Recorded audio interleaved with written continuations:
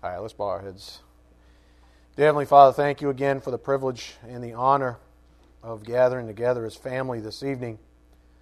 Thank you for truth that continues to set us free, Father. Thank you for giving us a local assembly where we can gather together as family and fellowship, walking in the light, walking by means of the Spirit, doing this thing that matters most, that is taking in the very Word of God, the bread of life. Thank you. We are most grateful and thankful, of course, for the work your Son did on the cross, for you ordained it so, to make all this a reality, to cancel out that debt, so that we too might have a joy set before us. We do just ask for your blessings on this evening's message. May it be edifying for our souls.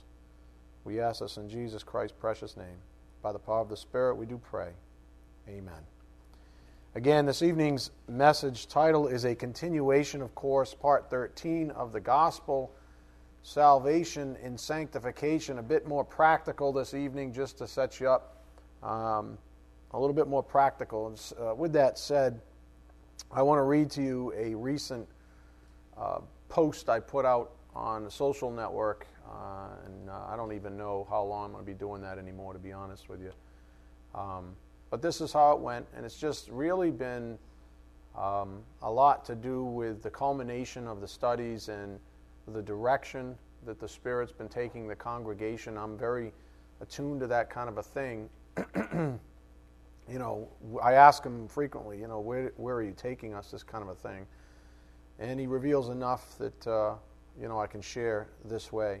I have found, this is my quote, I have found that more often than not, when truly good-intentioned believers argue over a point for too long, it means that one or both are asking the wrong questions.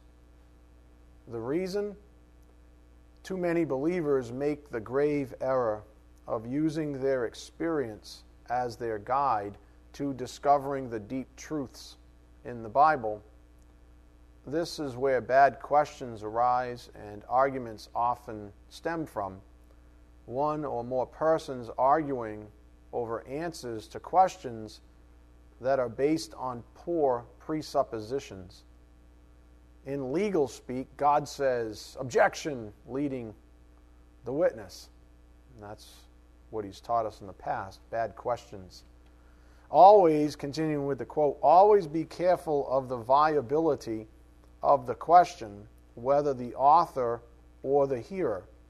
If you find yourself arguing, take a step back and examine your presuppositions. Agree on those facts first before spiraling into a fruitless discussion without a scriptural foundation. We are to use the Bible to examine our experiences, never the other way around. Get your facts straight before you pontificate. End of quote. And I wanted to share that with you because that's been a recurring theme now for some time relative to things like human rationalism, getting things wrong. I wrote a blog on it. He's been bringing it up from the pulpit as well. And it's interesting because the day after I wrote that, I happened to be reading through some of Jonathan Edwards' works. He's in sort of an older, he's from the 1700s, called Christian Cautions and the Necessity of Self-Examination. Christian Cautions and the Necessity of Self-Examinations is the book. Let me give you some quotes here, or at least this one for starters, from Jonathan Edwards. Quote, men are very apt to bring their principles to their practices and not their practices to their principles, as they ought to do. They in their practice comply not with their consciences, but all their strife is to bring their consciences to comply with their practice, if that makes sense. Again, men are very apt to bring their principles to their practices and not their practices to their principles, as they ought to do. they, in their practice, comply not with their consciences, but all their strife is to bring their consciences to comply with their practice. Now, given the fact that Edwards was born in 1703 back down in Connecticut, we ought to be encouraged by his timeless observations. Although he seems genuinely more articulate and arguably more intelligent than yours truly, our observations are lockstep. Please just remember all of the emphasis lately on human rationalism. It's a very subtle, dangerous thing, this idea of human rationalism. And I think the more I learn in the Word of God and the more I see how Satan trips up individuals, this is one of his favorites, using and proposing bad questions based on what we would call human rationalism. We saw it in the garden with Eve. And so it makes sense that it would be one of his favorites ever since. So just remember that all the emphasis lately on human rationalism, particularly as to how detrimental it is to seeing it all as truth. And remember that these are the Spirit's lessons, not mine. While I was reading Edwards' material, I read some of another book he wrote called The Wicked. Their understandings are inconsistent with themselves. The wicked. Their understandings are inconsistent with themselves. It's interesting because human rationalism has no place being by itself in a Christian's thinking. It really has no place. The primary reason being that the things of God are beyond human rationalism. Go to Isaiah 55:8. Isaiah 55:8. So it's true, human rationalism has no place being by itself in a Christian's thinking. The primary reason being, again, that the things of God are far beyond human rationalism. So where does that leave us? It leaves us with Scripture. And that's the whole point that the Spirit's been making, is that we start with Scripture and we evaluate or we discern the details or even the artifacts of our life. But we do not take the details and the artifacts and evaluate Scripture. That's not how it goes. That's a very dangerous thing to do. Isaiah 55:8 says it clearly, "For my thoughts are not your thoughts, nor are your ways my ways, declares the Lord." So you're not born with his mind. We do, over time, take in the Word of God, the very mind of Christ. And so we have given to us the great pearls in Scripture, great faith to follow, the ministry of the Holy Spirit to help us out with these things. Christ himself said, "I'll leave my Spirit with you," so he can bring to remembrance that which you learned, that which you heard. But if you never come to class or you never read your Bible, you don't ever learn anything. So what's he going to bring into remembrance? So that leaves you with human rationalism. Well, what would God do? And you have no Word of God at all in your soul. And then it's just what? The word for speculation. It's inventions. And that's what the wicked do. And in that way, you become like them in that sense. So I'm not saying there aren't day-to-day activities where rationalism has its place. I'm just saying that I find it interesting how people have even what I call selective rationalism. And if I was, open, if the Spirit had me stop the part 13 thing, that would have been the title of tonight's message, Selective Rationalism. It's interesting, to say the least, how individuals have this selective rationalism.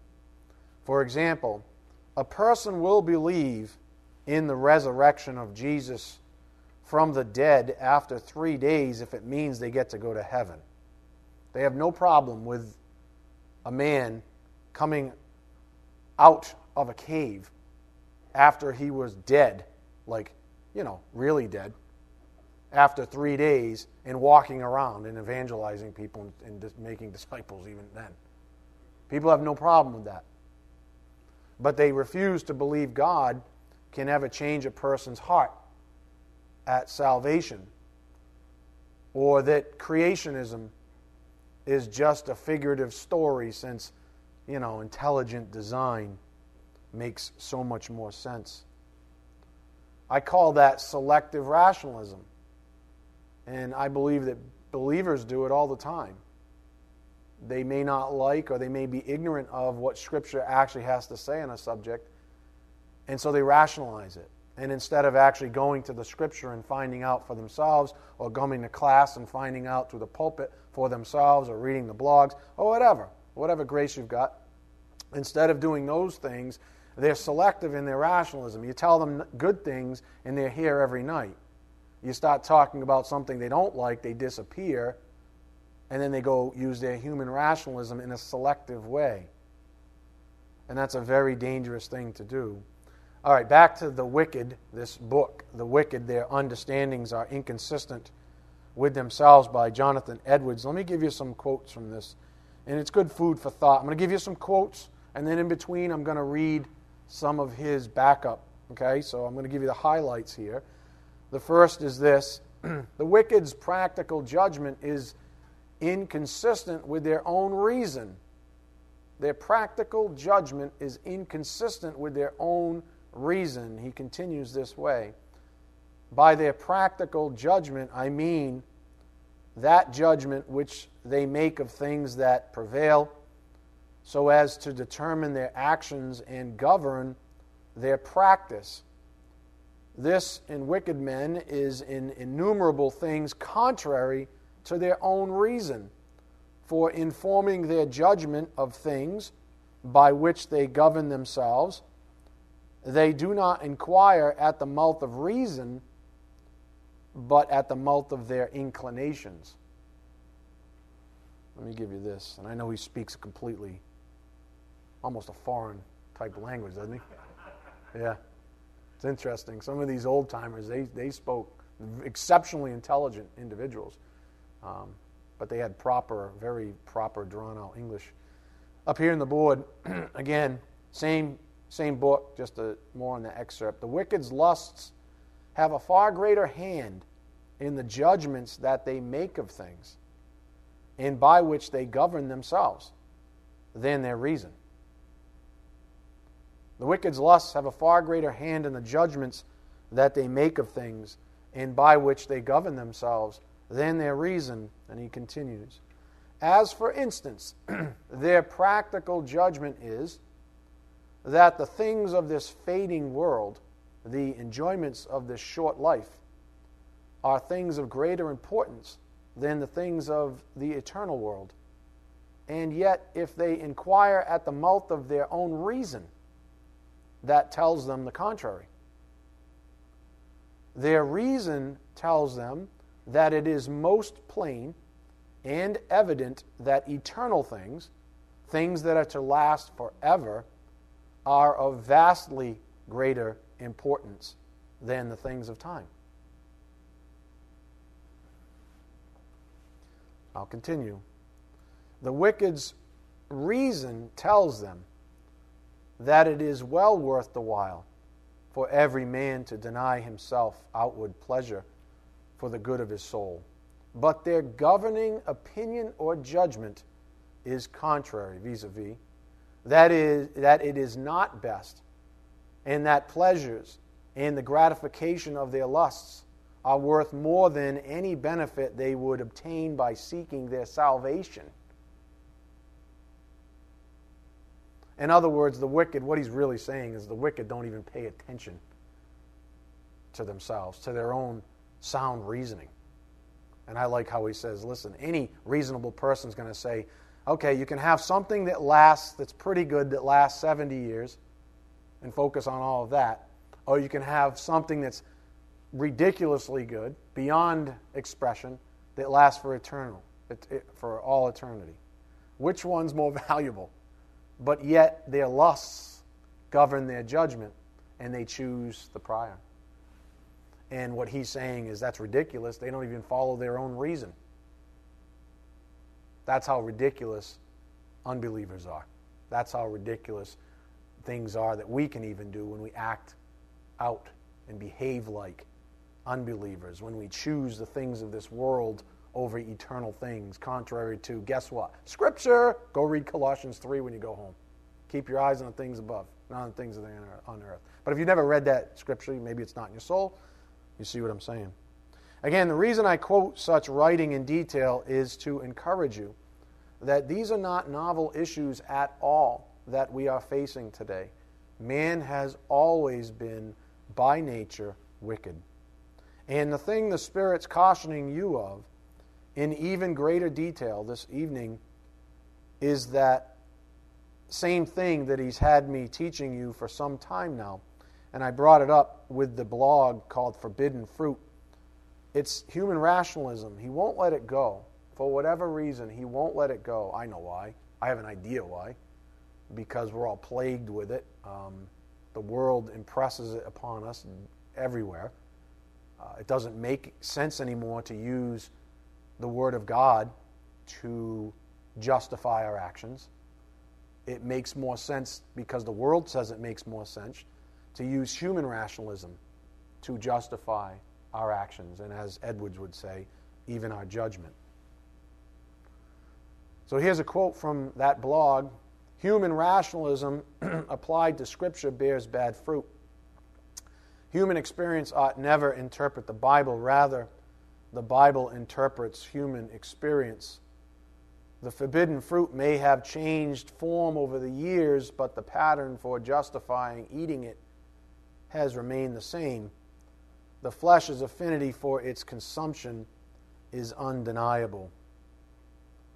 If you recall, the point of that blog was to highlight the fact that the human flesh is actually aroused by the presence of law. In other words, look, the more you learn of the Word of God, guess what? The nastier your flesh is going to be. I've been thinking a lot lately. I've studied, like I've been saying, more than I have in a long, long time in any stretch of period. And my flesh is, in some ways, at an all-time high. It's crazy. I stopped studying for 5 minutes, and all these things are like taunting me and haunting me. Because guess what? The law arouses the flesh. See, I'm growing, and the flesh is saying, I don't like that at all. That puts us even further apart, even though we're still roommates in that body, if you say it that way. And that's what I've been noticing, is that the more I learn, the worse my flesh gets. Doesn't mean I can't overcome it. Doesn't mean that through supernatural power that thing, as I'm being sanctified more and more, that thing is less, let's call it, alive to me or something like this. Because that's certainly happening as well. But if I look at the flesh for a moment, it's nastier than it's ever been. It's more disgruntled, it's more upset, it's more nagging, it's more clawing than it's ever been.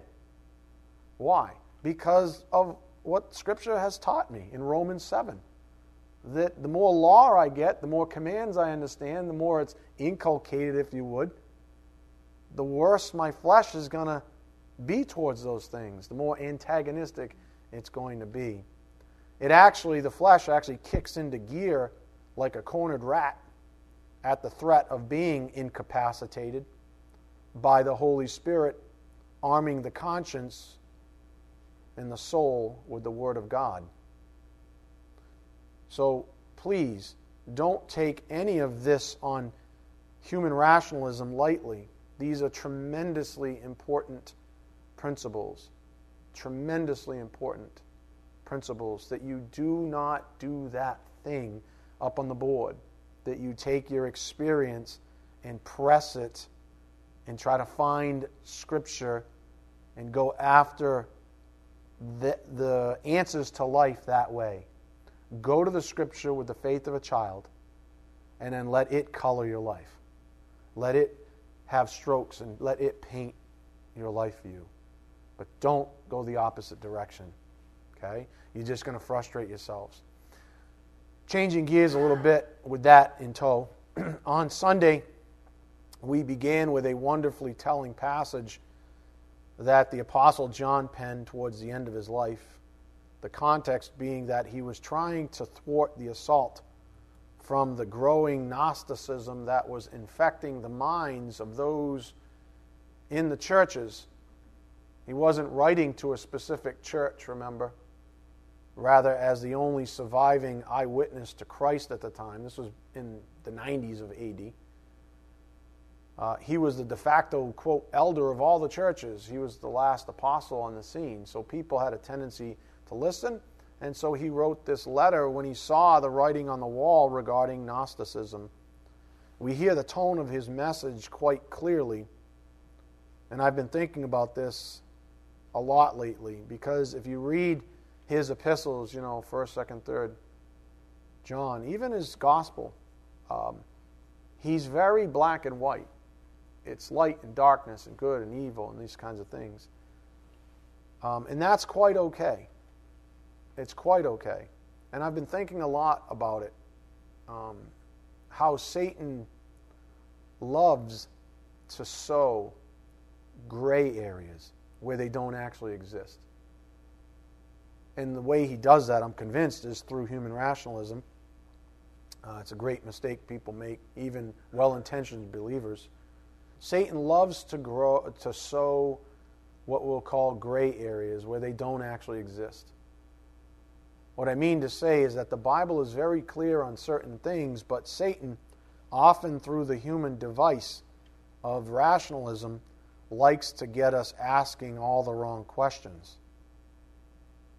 Trust me, there's enough questions to ask that are good.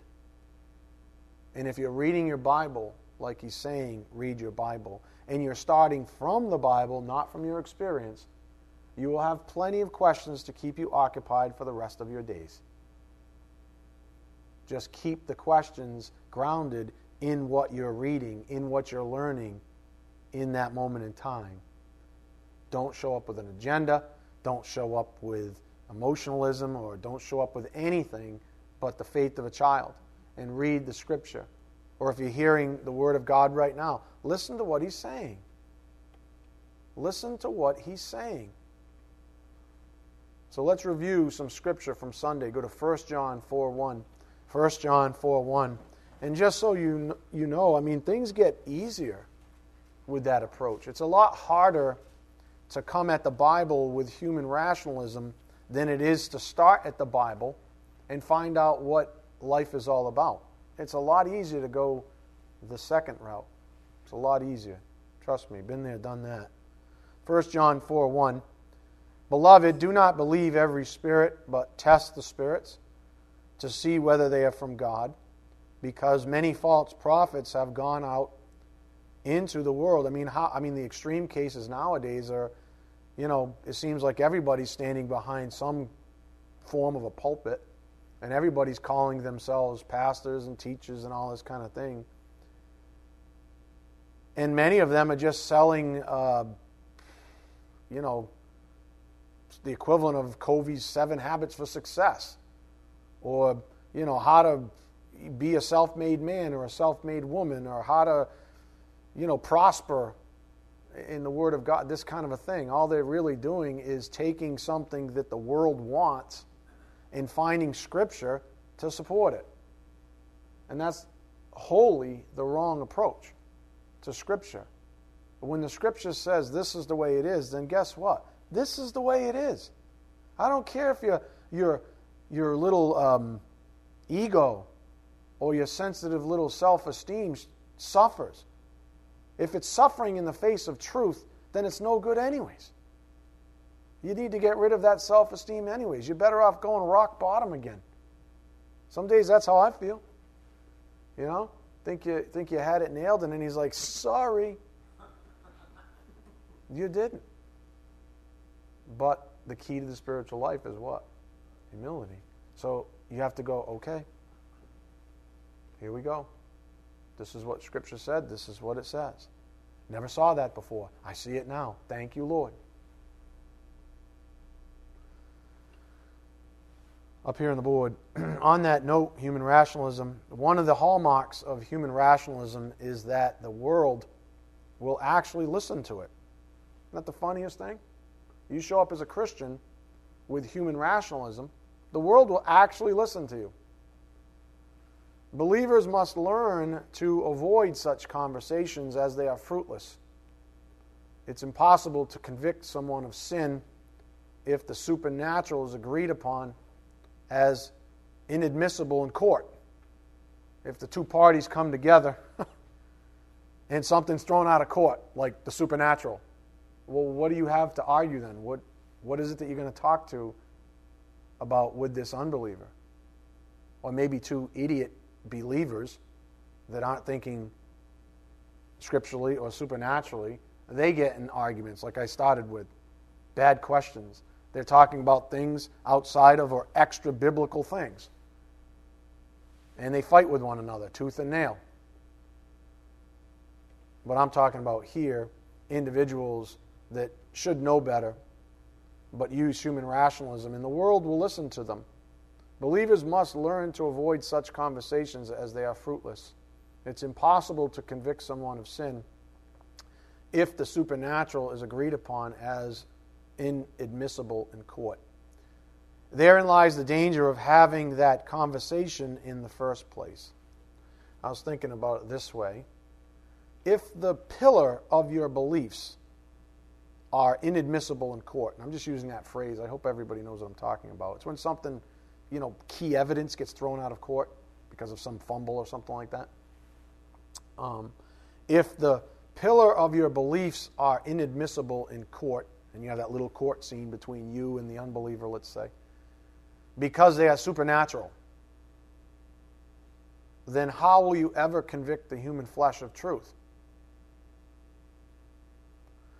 A perfect example is sex. Here we go again. Everybody's like, yay, my favorite subject. So a perfect example of this is sex. So we're going to have a little discussion here about this practical thing. An unbeliever and a believer sit down to talk about sex. The unbeliever says, I believe sex is totally natural, and as long as both parties are consenting, it's okay, etc., etc. The believer turns and says something astounding to the unbeliever. Well, the Bible teaches us that sex was given to man as a gift to God's children, of which unbelievers are not. Irritated, the unbeliever responds, are you telling me that sex wasn't meant for unbelievers to enjoy the same way that you enjoy it? Yes. Although God allows unbelievers to have sex and families, the original plan for sex was for believers, for His children. Unbelievers are simply reaping the benefits allotted to believers. The real blessing with sex is between two married believers, nothing less. The unbeliever says, well, I don't believe in God, so I'm going to stick with what I believe. And the believer says, I understand, and quotes 1 Corinthians 2:14, which says, but a natural man does not accept the things of the Spirit of God, for they are foolishness to him, and he cannot understand them because they are spiritually appraised. So he says, I understand. Furthermore, the believer adds something as wonderfully spiritually stimulating as sex was meant for God's children, and even to bring about thanksgiving. You ever thought about that? Why would He make sex between two believers in a marriage something that would bring about thanksgiving? You ever think about that? Why is sex different between believers and unbelievers? So the unbeliever walks away because they simply do not understand the believer's posture on the subject. But to the point on the board, again, human rationalism, one of the hallmarks of human rationalism is that the world will actually listen to it. Believers must learn to avoid such conversations as they are fruitless. It's impossible to convict someone of sin if the supernatural, think of sexual sins. It's impossible to convict someone of, let's say, sexual sin if the supernatural is agreed upon as inadmissible in court. So in our little fictitious example, what if the believer tried to argue with the unbeliever minus supernatural truth? It would be impossible to argue that, or anything other than what the world currently promotes, which is sex is natural and ought to be enjoyed by any and all, regardless of marital status. That seems to be the way of the world. Certainly what the flesh would desire. But sex was designed by God as a blessing to His children. He also laid out the law regarding sex and marriage and the spiritual union that takes place during the act itself. Unbelievers reject all of that and consider sex at the physical and possibly the emotional levels only. And so I did some reading and some research and, some poking around on the subject. And since the topic of sex is such a hot point, and it ought to be because I think it's really the thing nowadays. I can't believe he's having me say it, but I'll say it. I was watching a program, I think it was yesterday, and there was a woman who said, "I am a feminist," and her ridiculously wimpy husband was, sitting backwards and just sitting there. And she was being interviewed by, ABC or one of the big networks. I can't remember. Because her 12-year-old daughter was watching porn. And the mother said, well, we're raising her to be able to think on her own. And so the interviewer says, well, what about her on her Facebook account with her bra? She's 12. Showing her bra.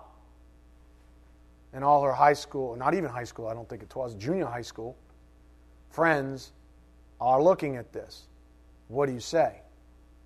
Well, being a feminist, I think that she needs to learn to think on her own.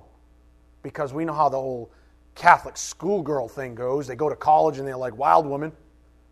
Oh, okay, so that justifies, human rationale justifies allowing your 12-year-old daughter to do these things?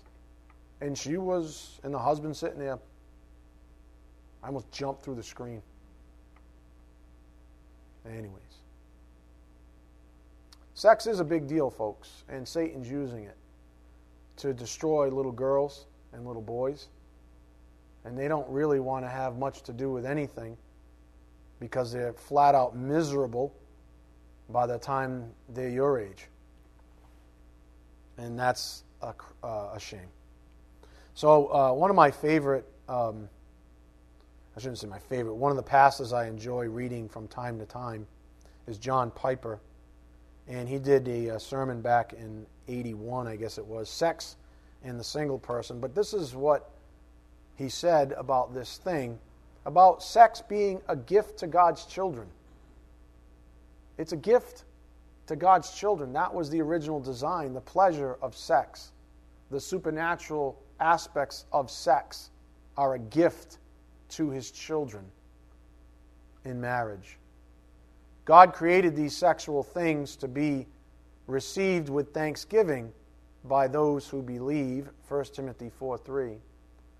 By its very design, it can only be for believers because it is designed as an occasion for thanksgiving.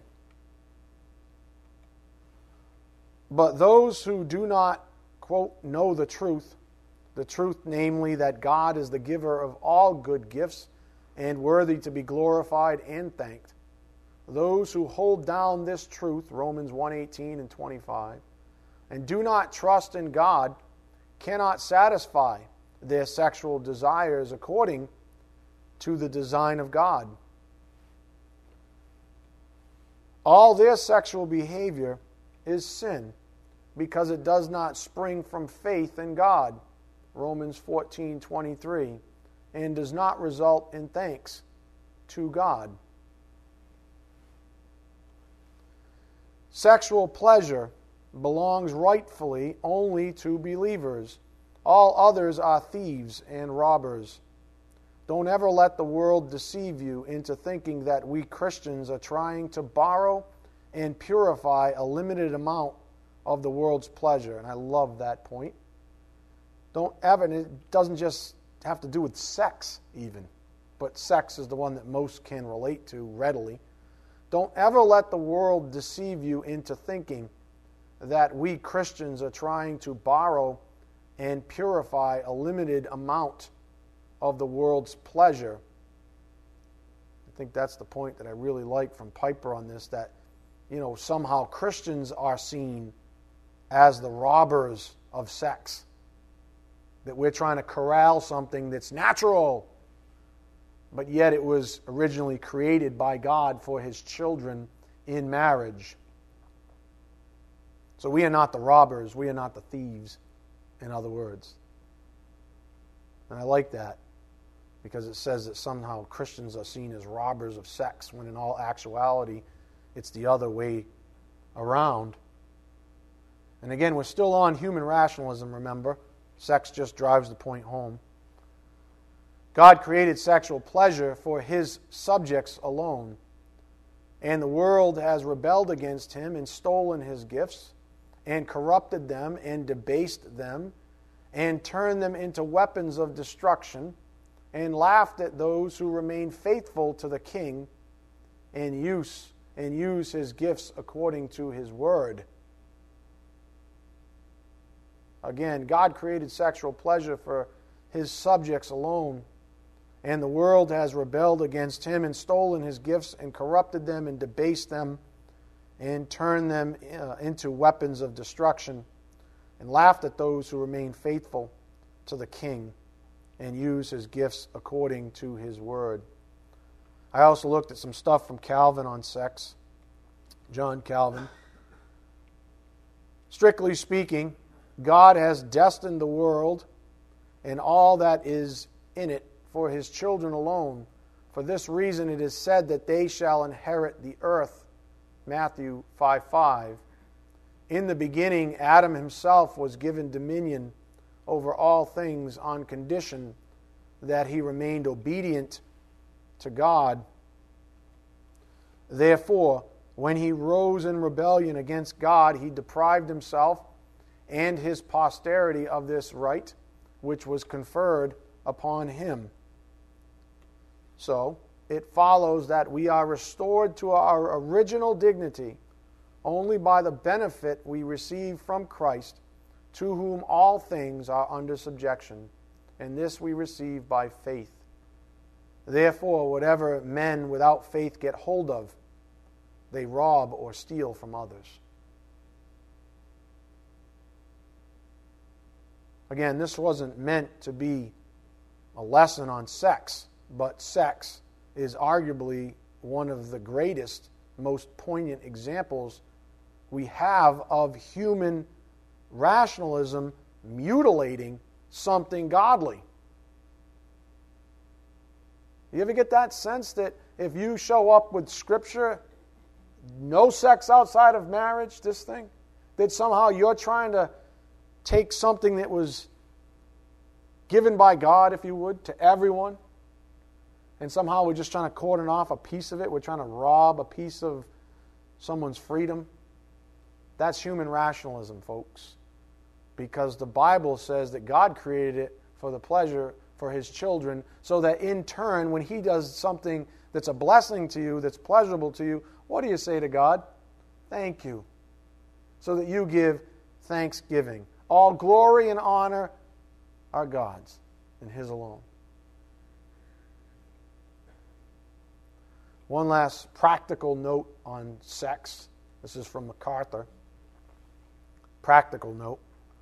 No sin that a person commits has more built-in pitfalls, problems, and destructiveness than sexual sin. It has broken more marriages, shattered more homes, caused more heartache and disease, and destroyed more lives than alcohol and drugs combined. It causes lying, stealing, cheating, and killing, as well as bitterness, hatred, slander, gossip, and unforgiveness. We could go on and on. Why do you think that is? Because the world has robbed these things, has stolen, let's call it what it's rightfully called, even the glory of God in sex. Has perverted the gift itself. And when there's something evil, there's no goodness in it. You don't receive blessings by means of sin. So enough said on that topic. We're back to this point up here on the board. Human rationalism, sex has that ability to do that, doesn't it? Sex gets everybody thinking immediately. Why? Because it's so ridiculously pervasive. And, we may sound like crotchety old people. Like, I bet you if I was like, back when I was a teenager listening to myself now, I'd be like, look at that old guy. Look at him. You don't have any hair left. He's just some crotchety old dude that's got nothing else to do on a Thursday night but bark out commands to people from the Bible. He's just trying to oppress us, Everybody light their lighters, I wasn't that bad, by the way. I got carried away. But, I'm sure in my head I was like, a little bit like that, like, whatever. And, there's no real getting around it. That's just human rationalism, as Edward said at the start of class. That doesn't even make reasonable sense. That the lusts become the judging, become the source of judgment in one's soul, rather than actual reason. So one of the hallmarks of human rationalism is that the world will actually listen to it. Believers must learn to avoid such controversies as they are fruitless. It's impossible to convict someone of sin if the supernatural is agreed upon as inadmissible in court. So back to the verse that instigated all this as a point of review nonetheless. 1 John 4:1, are you still there? All right, let's read it again. Beloved, do not believe every spirit, but test the spirits to see whether they are from God, because many false prophets have gone out into the world. Jump to verse 5. We've already read this last time, so. They are from the world, therefore they speak as from the world, and the world listens to them. Didn't I just give you a point on that? If you speak like the world with human rationalism, the world might just listen to you, even though you walk around with a little badge that says Christian on it. They are from the world, therefore they speak as from the world, and the world listens to them. We, the apostles in view, are from God. He who knows God listens to us. He who is not from God does not listen to us. But this we know, the spirit of truth and the spirit of error. Again, the hallmark of true faith is the fruit of all fruits, which is what? Love. Go to verse 11. Verse 11. Beloved, if God so loved us, we also ought to love one another. No one has seen God at any time. If we love one another, God abides in us, and His love is perfected in us. And again, remember John, when he's this black and white, he's talking about the dominating lifestyle. So concentrate for a moment. This got us pondering on Sunday. What is the difference? If love is the great fruit, 1 Corinthians 13:13, and the greatest of these is love, faith, hope, and love. The greatest is love. John talks an awful lot about love, so much so they've dubbed him the apostle of love. So what's the difference between God's love and man's? Here's a fair statement about that, and do not make this doctrine, please. It's just to get you thinking. God's love versus man's. The unregenerate man is inherently selfish, Romans 8:7. The regenerate man, abiding in God's love, expresses his love towards others in myriad Spirit-guided ways. When we walk by means of the Spirit, when we're filled by the Spirit, what do? We bear his fruit. The greatest of these, the first one listed in Galatians 5:22 and 23 is what? Love. This is how we know. You want to take a litmus test? Look at yourself, self-examine yourself. Do you love others? Do you love others? Do you love God? The first, Christ said it himself. What's the greatest? Teacher, what's the greatest? Love God. And also love others. These are the ones. In other words, love. So if you want to understand what it means to be regenerate, what it means to be converted, what it means to be given these gifts that you now can spiritually appraise, look for love. You don't have it all. I don't have it all. We don't have. Do you have every command memorized? No. Most of you have never even read the whole Bible. So how could you possibly have them all memorized? But does that mean you're dead in the water? No, may it never be. The regenerate man abiding in God's love expresses his love toward others in myriad Spirit-guided ways. Romans 8:7 up here on the board. Because the mind set on the flesh is hostile toward God, for it does not subject itself to the law of God, for it is not even able to do so. So, unbelievers, whether they'll ever admit it or not, are actually selfish lovers. Again, verse 12. No one has seen God at any time. If we love one another, God abides in us, and his love is perfected in us. I gave you McDonald on this up here in the board. We are never intended to be terminals of God's blessings, but channels only. God's love is given to us, not that we might hoard it for ourselves, but that it might be poured out to us through others. In other words, I've always explained it as the dynamic spiritual life. Love is dynamic. It moves through, it flows. Even when I've taught you the filling of the Spirit, even the filling of the Spirit, it's not like filling a cup and then you have a cup full of the Spirit. It's wind in a sail. And a wind goes right through a sail, doesn't it? But yet you get the force of the Spirit. You get the force of the Spirit. So in that sense, we're not terminals.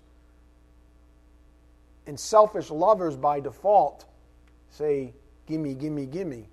I just want more and more and more and more. And that's why they get jealous when someone that they have affections for shows love to other people.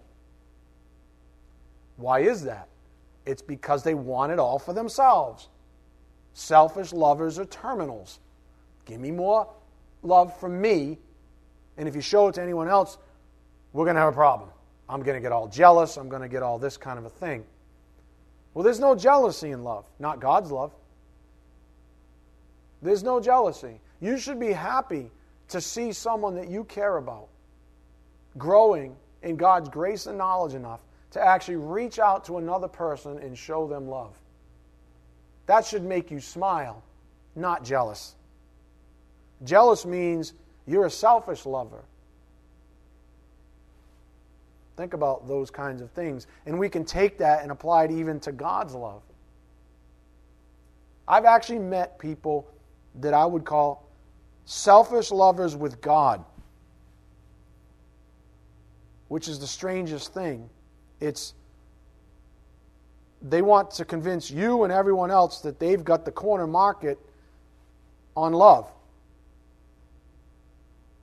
And they're not really interested even in sharing it, which proves their immaturity. So, back to the point on the board. I know I'm throwing a lot at you. We are never intended to be terminals of God's blessings, but channels only. God's love is given to us, not that we might hoard it for ourselves, but that it might be poured out to us through others. As I mentioned on Sunday, and as we discussed in great detail at the Bible study last night, the Bible gives us baseline reasons to be confident of our salvation? For starters, there's lots of things that we can think about that would give us confidence relative to our salvation. 1 John 4:13 speaks to this point. By this we know that we abide in Him and He in us, because He has given us of His Spirit. Well, that's a big deal, folks. If you have the Holy Spirit indwelling you and He has an active ministry, which He does for every believer, then guess what? You will know it. You will know it. And that's all I can tell you. So don't ask Pastor Ed, hey, what do you think? I have enough problems. Honestly, I'm not here to judge whether or not you're saved or whether or not the condition is of your spiritual life. It's not my job. I see big picture, I see trends, I see enough that goes on that I guide the ship and I lead the way I lead. But in terms of my judging your salvation status or, how well you're getting along, look, don't do that to me. Please don't do that to me. Because I'm the type of guy that will think about it. You throw me something like that, I'm going to think about it for a day at least. So just think about what you throw at me, please. Because I will think about it. But it's not my job to think about it. Do you understand? So by this we know that we abide in Him and He in us, because He has given us of His Spirit. Another way to look at that verse is that since love is fruit of the Spirit, if we love, we know we have Him. And He confirms Himself to us simultaneously and always. That's another way to look at that verse. We know that God the Holy Spirit, His fruit, God is love. God the Holy Spirit. So the Holy Spirit's love. We know that if we love, then we have Him. And He will confirm the presence of that love, of Himself, which is, those are interchangeable terms. If He's there, His love's there. If love's there, He's there. That's the point of the Scripture. He will confirm it Himself in you. And that's the best I can do for you, folks. I can't tell you that you're saved or not saved or whatever. I can only tell you that it's real. I know from my own personal experience, oh yeah, it's real. I know He's there all the time. So we shall have confidence. I guess that's, in my notes here I have capital S-H-A-L-L, all capitals. We shall have confidence if we are believers. Though it does vary, Scripture allows for variations, mostly due to maturity and temptation and stuff like that. But we will have, or we shall have confidence if we are believers. We might call that abiding confidence, and I use that word abiding because in his epistle, John uses abiding as equivalent to believing. If you abide, you're a believer. If you're a believer, you abide. And so if you're abiding in Christ, then you abide, if you would, in God, in the Spirit, God the Holy Spirit, and you therefore abide in confidence. Make sense? So you have what I would call fairly abiding confidence. A saved person will abide in Him, and the Holy Spirit in him will convict him of this reality if it truly exists. We just saw that. It's also 1 John 3:24. With the proof of such a reality, as opposed to mere proclamation, being that a believer will produce that which is intrinsic to God the Holy Spirit. Think of the fruit, Galatians 5:22 and 23. The first is love. Paul says it, and the greatest of these is love in 1 Corinthians 13:13. That's all John's saying. Why is that so hard? Why is it so hard? Unless you're an unloving jackass. Unless you're a self-absorbed person, then you might look in the mirror really hard and say, have I actually been changed? That's all the Spirit's been saying. And that's a good examination. Who cares if you're 75 and you got one more day to live and you realize that on your deathbed and you're saved then when you thought you were saved, when you got first communion somewhere or something. Do you understand what I'm saying? Who cares? The objective is to get it right. The objective is to have a changed heart. That's the objective. So there's no judgment going on. I mean, that's the parable of the laborers. Some of these guys came in at the 11th hour, and what did he say? First shall be last, and last shall be first. Ha ha, I'll give whoever I want to give to eternal life, blah, blah, blah. What do you think about that? See, human rationalism says what? I've been doing it for 75 years. He's not even believing until the last day. I better get some crowns or something. You better give me some goodies up there. It better be a welcome basket with bigger than his or something. Something better be better. No, you know what was better, you jackass? Your whole life. What a self-absorbed thing to say. Isn't it? It's unbelievable. Anyways, we do it. It's ridiculous. We're so pathetic. We're actually grotesque. Huh? We're like beasts. Who said that? David, I think it says. I was like a beast, he says in Scripture. 1 John 3:24, the one who keeps his commandments abides in him, and he in him. We know by this that he abides in us, by the Spirit whom he has given us. So the Spirit also made a practical issue out of patience, specifically in evangelism, but I'm just about out of time. I guess what I'll say here is, up here on the board, we'll cover a couple of things. Relative to salvation and patience and these kinds of things, realizing now that, this might take some people, like the 75-year-old on the deathbed, it may take them a little while. I don't know. The imputation is like that. God's already know who's saved and not. He's already elected everyone, so we're talking about the manhood side. Salvation for many people is a drawn-out process, speaking from the manhood side. While the judicial act of justification is a moment in time, man has a habit of exploiting God's patience in counting the cost of salvation, which means, denying self and following Christ. That's the pattern. Deny self, follow Christ. I don't want to deny myself. Well, then what did Christ say? Then you can't follow me. Come back another time. But I said these words, and I said that prayer. I even came up to the altar, and I did this thing. I went through these works. Lord, Lord, I prophesied in your name. I did all these religious works. I never knew you. Yeah. So salvation might be a drawn-out process. We believers have been given the Great Commission, and since it's a drawn-out process, some of you can even relate now that it took you a while. Patience is a virtue. Patience is especially useful in the process of evangelizing. Our job is to teach the gospel accurately, including the challenging aspects of it that suggest a person count the cost of discipleship, denying oneself and following Jesus before accepting the invitation. We should challenge people. We should say, what say you of sin? I was telling Scott after class last night, one of the most direct things you could possibly say with an unbeliever is, if I tell you that God has found a way to pay for your sins,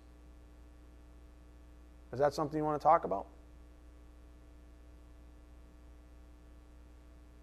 There's a good place to start the gospel conversation. If I tell you that God found a way to pay for your sins, is that something you'd want to talk about? Well, what does that do? It doesn't let him off the hook, does it? What do you mean, pay for my sins?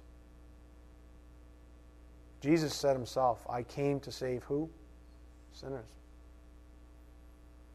So if they're not willing to have that conversation with you, that they are sinners, that God's holy and they're not, and that they actually need a Savior, then it's not the right conversation. If you start way out here with a cheap, convenient gospel that just says, say these things, and being saved equals going to heaven, and that's your gospel, saved equals heaven, and you don't say anything about saved from what? Sin, which is the real issue. Is that not the real issue with the gospel? The real issue is not even going to heaven. Do you understand that? The real issue is actually sin. That's the gospel. The real issue, the prick, if you would, is about sin. We wouldn't need a gospel if there wasn't a sin problem. Amen? So it's not about going to heaven. You don't present somebody the gospel, say, if you believe what I'm about to tell you, now just sit there. If you believe what I'm about to tell you, you get to go to heaven. Oh, tell me. And you just say, believe these words and this kind of a thing.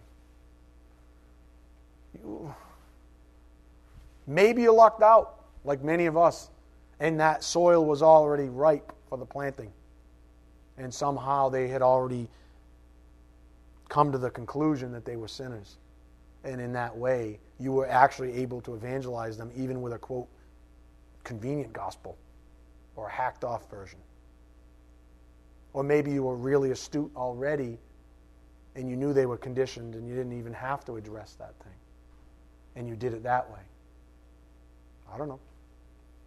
God's pretty creative in the way He's gone about saving people. Amen? Yeah, and He can use buffoons. He can use idiots. He can use a lot of things to save a person. I'm sure He saved people that have gotten hacked up gospels for years. Right?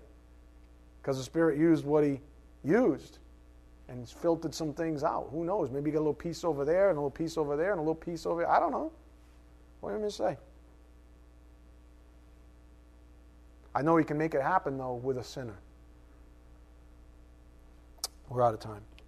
Dear Heavenly Father, thank You for the privilege of studying Your Word here this evening. We ask for Your blessings as we take what we've learned out to a lost and dying world, Father, that needs it so desperately. We ask these things in Jesus Christ's precious name. By the power of the Spirit we do pray. Amen. Thank you.